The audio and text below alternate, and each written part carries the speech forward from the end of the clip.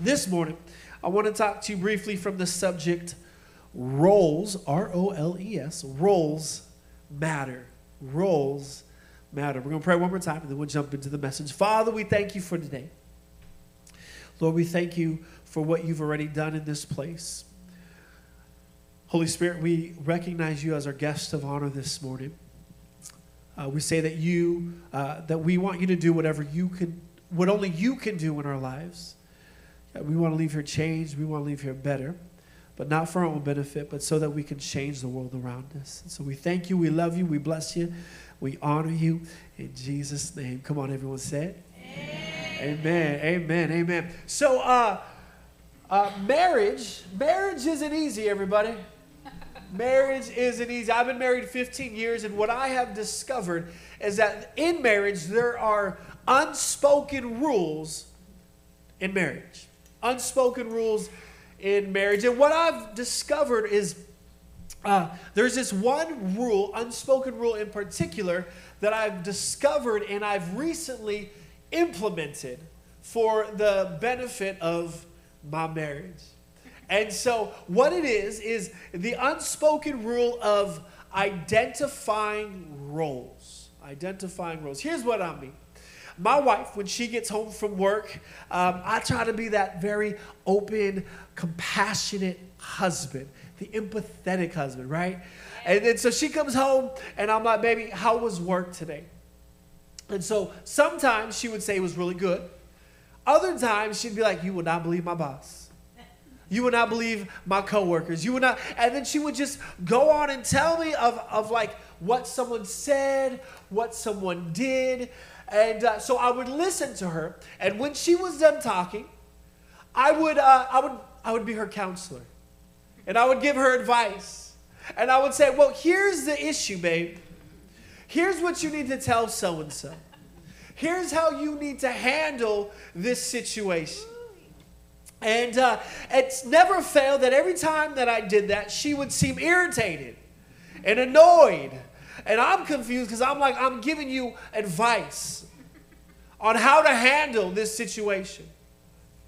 So finally, after a while, after I noticed that my wife was not receiving this free godly counsel. I don't know why you're laughing. I'm insulted. After she received it, and she was like, I was like, babe, why do you get so irritated when I'm giving you advice? And what she told me was this. She's like, babe, sometimes I need advice, but sometimes I just need someone to listen. All the women are like, amen.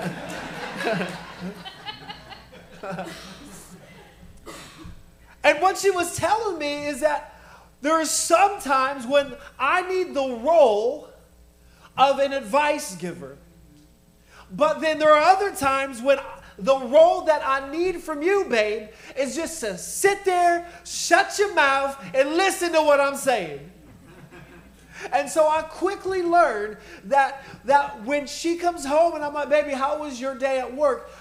She tells me, she finishes up, and I go like this. I'm like, all right, babe, what role am I playing today? And she would say, I need advice, or I just need you to listen. And here's why I'm telling you this, is because I've realized that undefined roles can cause serious issues. Undefined roles can cause serious issues, and here's why. Because undefined roles can lead to unrealistic expectations. And unrealistic expectations could lead to disappointment. And if I'm disappointed enough times, then eventually, whatever relationship I'm in just seems to not even be worth it anymore. And so I have discovered that in any relationship, this cycle, if I'm not careful, it will continue until I get to the point where I'm so disappointed that I just want to stop whatever relationship I'm in. And so this idea goes with a relationship between your spouse, relationship between who you're dating, parental relationships, work relationships. Like, defined roles are important. Now, I don't think that this is just vital for relationships that we have here on earth, but in fact, I think this principle also applies to the relationship between us and God the Father. Remember, we read in Philippians chapter 4 that if you made Jesus the Lord, the boss of your life, you are now a son or daughter of God, and He is now your heavenly Father. But if I don't understand the Heavenly Father's role in my life, then pretty soon I'll set unrealistic expectations. And then all of a sudden, those unrealistic expectations I'll become discouraged and disappointed when it doesn't happen the way that I thought it should. And then eventually, and I've seen this way too much, is people, like, eventually when they become so disappointed in God the Father, they eventually just say, you know what, God, that relationship is not even worth it anymore, and they walk away. And so this morning, my heart is that as I share with you these roles of God the Father, that you would jot them down, and they would help you understand some of the roles of who God the Father is. Now, this is not an exhaustive list, so there are probably roles that I'm not saying, but you could probably, like, look through Scripture and find. But I'm going to give you 4 simple roles of God the Father, and then we're going to be done. And Mary's Pizza actually sounds really good right now. So the roles, focus, John. Roles, 4 roles of God the Father. 4 roles of God the Father. Here's the first role, R-O-L-E, because I know my role sounds like roll or roll. You're like, what are you saying? Role number 1 is this. He's my protector. God the Father is my protector. God the Father is my protector. But please know that protection does not always mean problem-free. So He's my protector, but just because He's my protector does not mean I will go through life without problems. Amen, somebody. So this idea of God the Father, He is my protector. Now, we read in the book of Exodus, what we're going to do, actually, let me back up a little bit. As we go through these 4 roles, we're going to look at the journey of Israel, God's children, and we're going to pull out how God responds to Israel. That's going to be the text and how we're pulling these roles. So what we read in Exodus, that God just used Moses to free Israel from Egypt. And so Israel, they're now free. They've been enslaved under the tyranny of the Egyptian empire, and they're now free, and they're loving it. They're enjoying freedom. In fact, it says in the text that they started journeying, and they got to this Red Sea, and they camped right at this Red Sea, like right at the mouth of the Red Sea. And I imagine that they got there, and they're so happy, man. They're just having like a little beach party. You know what I'm saying? Like, they're barbecuing some carne asada. They're just having a blast. They got their beach balls. You know, like, they're enjoying life because they were just enslaved for a long, long, long time. And so here they are. They're on the beach. They're having fun. And I think if we can pause real quick, for a lot of us, when we think about being a child of God, this is the picture that we're thinking of. Yeah. Ooh, we're free. We're playing volleyball. We're having fun. We're hanging out. The sun is on us. We're just enjoying life. But remember, just because He's our protector doesn't mean that I go through life problem-free. And so here's Israel. They're on the beach. They're doing their thing, having a party, bonfire, the whole 9 yards. And what we discover is that all of a sudden Pharaoh has a change of heart. Pharaoh's sitting at his throne and is like, wait a second. I just let a whole bunch of my people who are working for me for free go. Not a smart decision. So he decides to chase after Israel. So Israel, they're on the beach, they're having fun, and all of a sudden they hear, oh, that's like horses, okay? Use your imagination.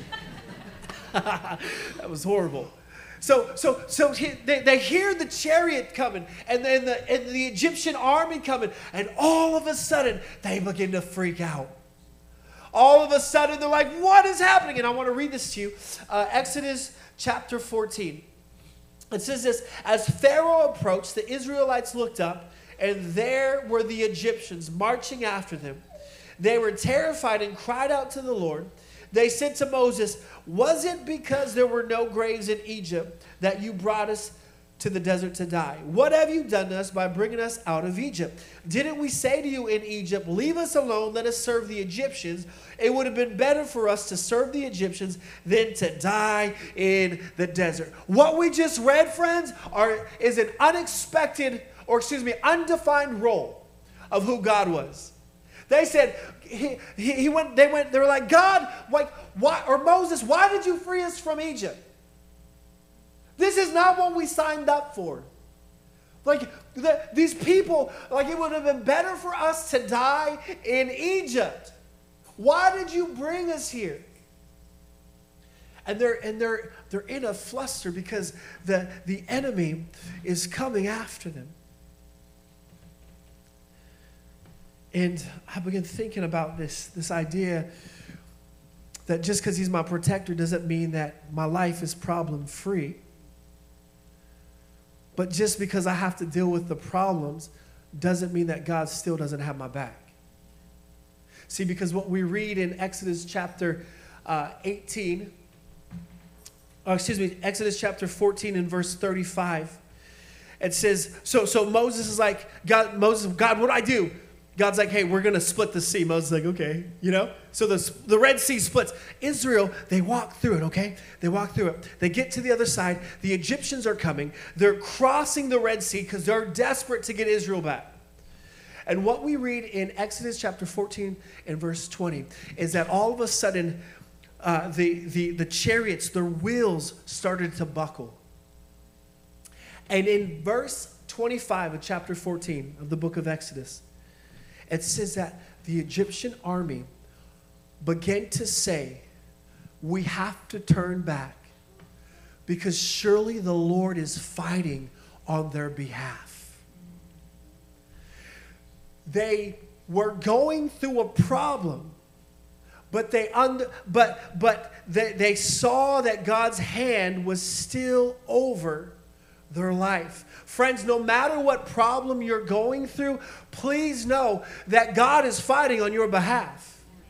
That his role as protector, even though you're going through problems, please know that he's fighting on your behalf. He's there for you. He's working behind the scenes in areas that you may not even see. Areas that you might not even realize, but he's there. He's fighting on your behalf. And so role number one, God the Father, he's my protector. Role number two, God the Father, he's my provider. He's my provider. So fast forward to Exodus chapter 16. Israel, they start getting super hungry. They're very hungry. And they start complaining again to Moses. You know, like, Moses, you have the worst job ever. And so they're complaining, and they're like, Moses, we're so hungry. What are we going to do? And so Moses, he goes to God. He's like, God, these people are hungry. What do I do? And God tells Moses, he says, I'm going to send quail at nighttime. All you can eat quail, everybody. Some of you are like, what is quail? All you can eat quail. And then God said, in the morning time, I'm going to give you all you can eat bread. Chicken and biscuits. Dear Lord. And so Moses, he's like, okay, fine. So he goes to the people. He's like, hey, don't worry about the hunger. At nighttime, God's going to give you all you can eat quail. And then in the morning time, he's going to give you all you can eat bread. And if I'm Israel, I'm like, dude, this is amazing. Chicken sandwiches for days. And so we're going to read it, Exodus chapter 16. It says this, that evening, quail came and covered the camp. Remember, they expected this. They're like, yes, this plan is working. And then in the morning, there was a layer of dew around the camp. When the dew was gone, thin flakes like frost on the ground appeared on the desert floor. When the Israelites saw it, they said to each other, what is it? For they did not know what it was. So remember, okay, Israel, they're like, we're hungry. God provide. We need food. So God's like, okay. So he sends them quail. I'm going to give you quail at nighttime. Woo! They got their quail. They're excited. They're expecting for bread in the morning. So God, you already provided quail. Now you're going to provide bread. Oh, I can't wait.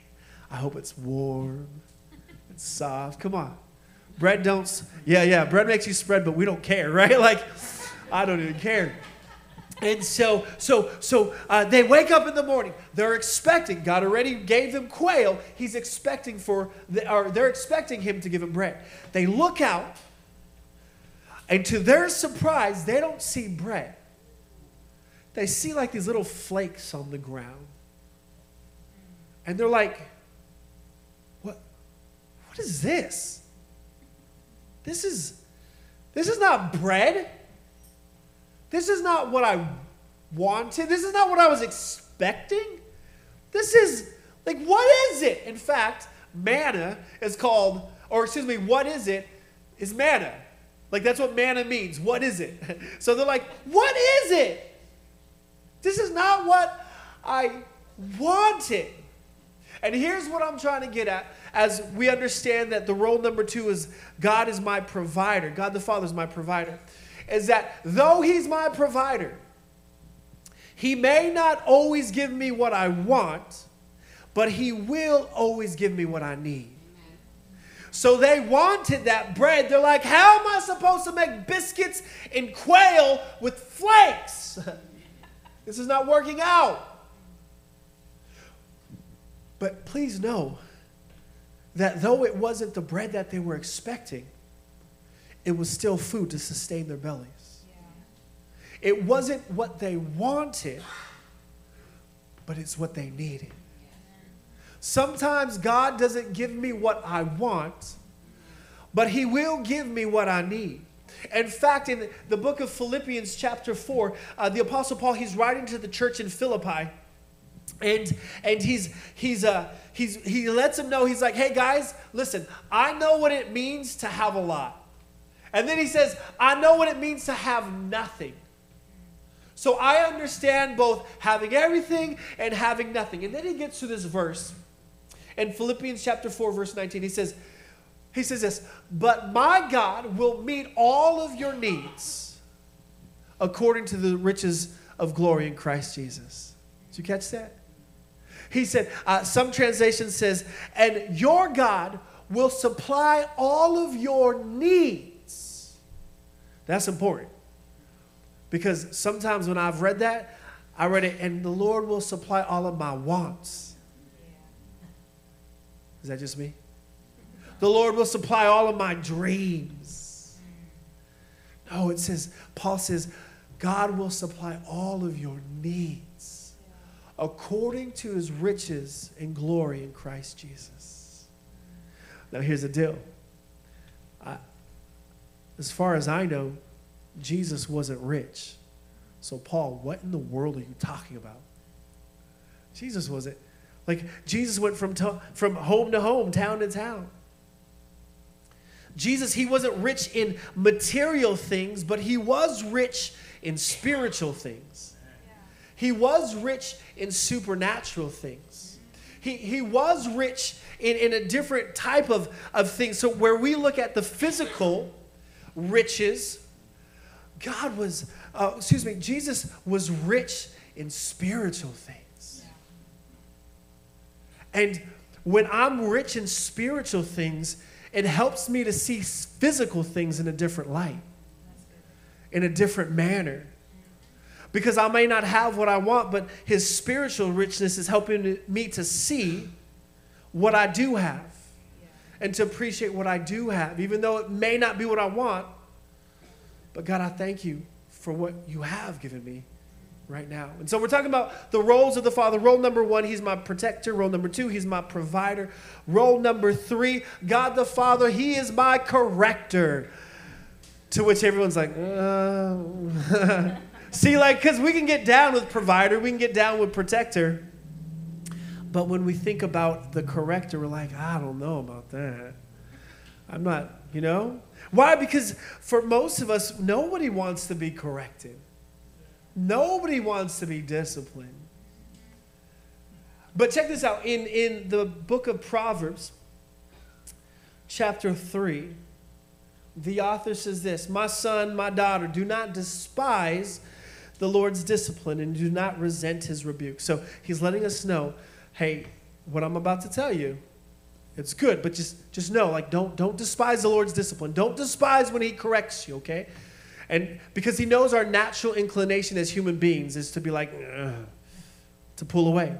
He said, don't despise it, and here's why. Because the Lord disciplines those he loves. As a father, the son he delights in. So the author is saying, hey, don't despise the correction that God the Father gives. Well, of course I am. Why wouldn't I? And the author says, because God only corrects those he loves.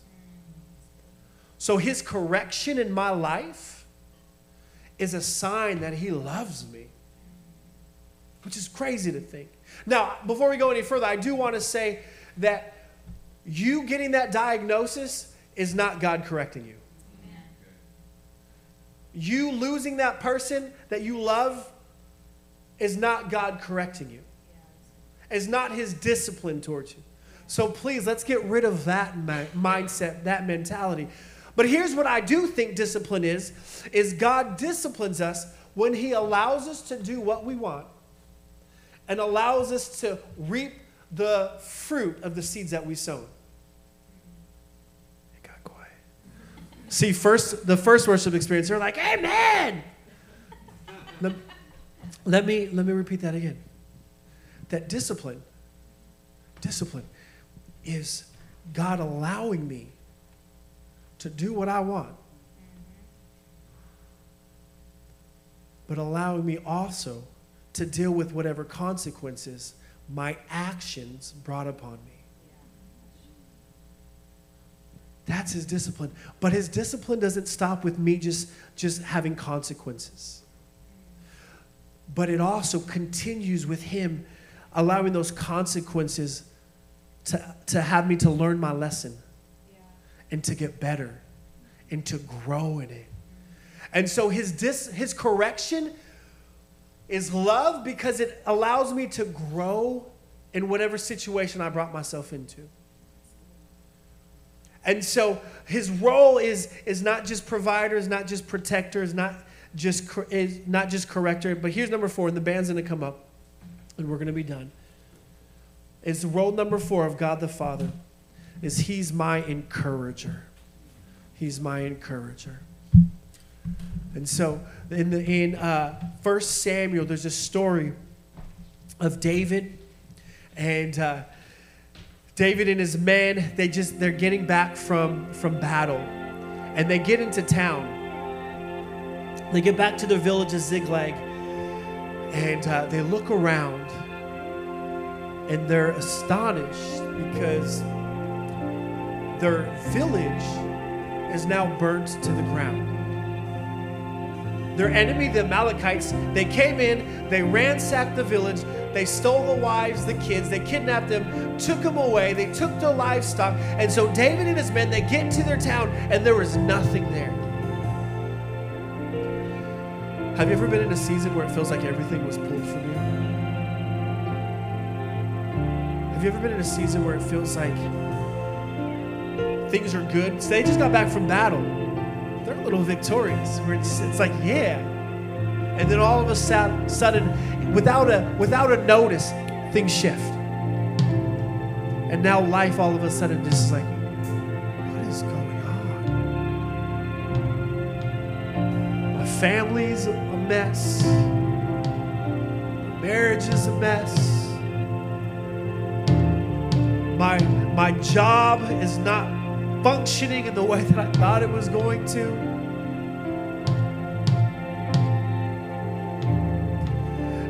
And just all of a sudden, it's like, what is happening? See, if you can relate to that, that's what David and his men are going through.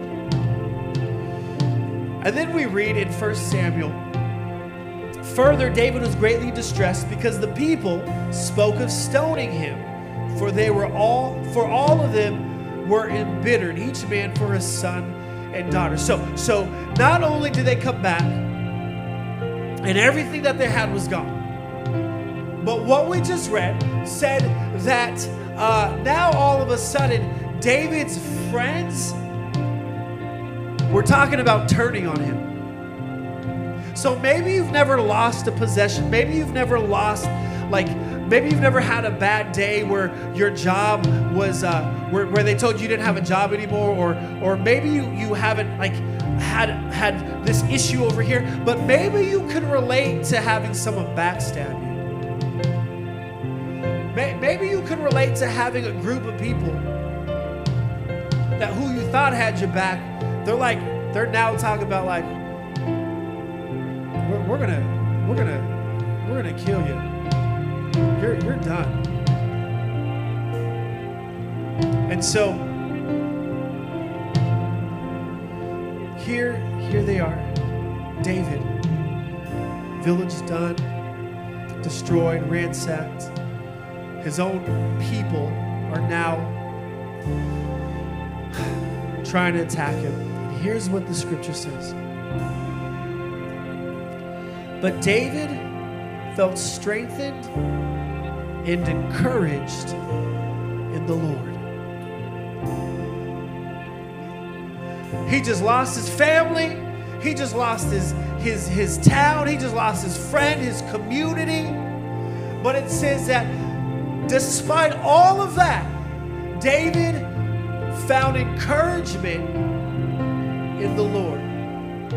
Friends, I don't know what you're dealing with this morning, but I do want you to understand that God the Father, He's not just your protector, He's not just your provider, He's not just your corrector, but He's also your encourager. That He wants to encourage you with whatever you're dealing with this morning, whatever situation, whatever hardship you might be facing, that He is with you.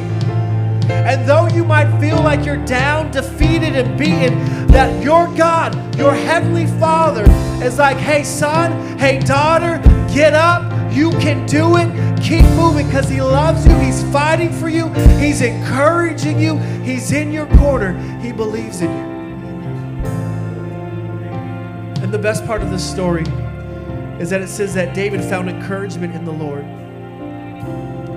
And that God told David, He's like, David, I'm going to restore everything that was stolen from you. Everything that the enemy took from you, I'm bringing it back. And so this morning, I need you to understand He's encouraging you. But whatever the enemy tried to take from you, whether it's hope, whether it's joy, that in faith that God is restoring what the enemy took away from you. He's encouraging you this morning. He wants you to know He's there for you this morning. Amen, somebody?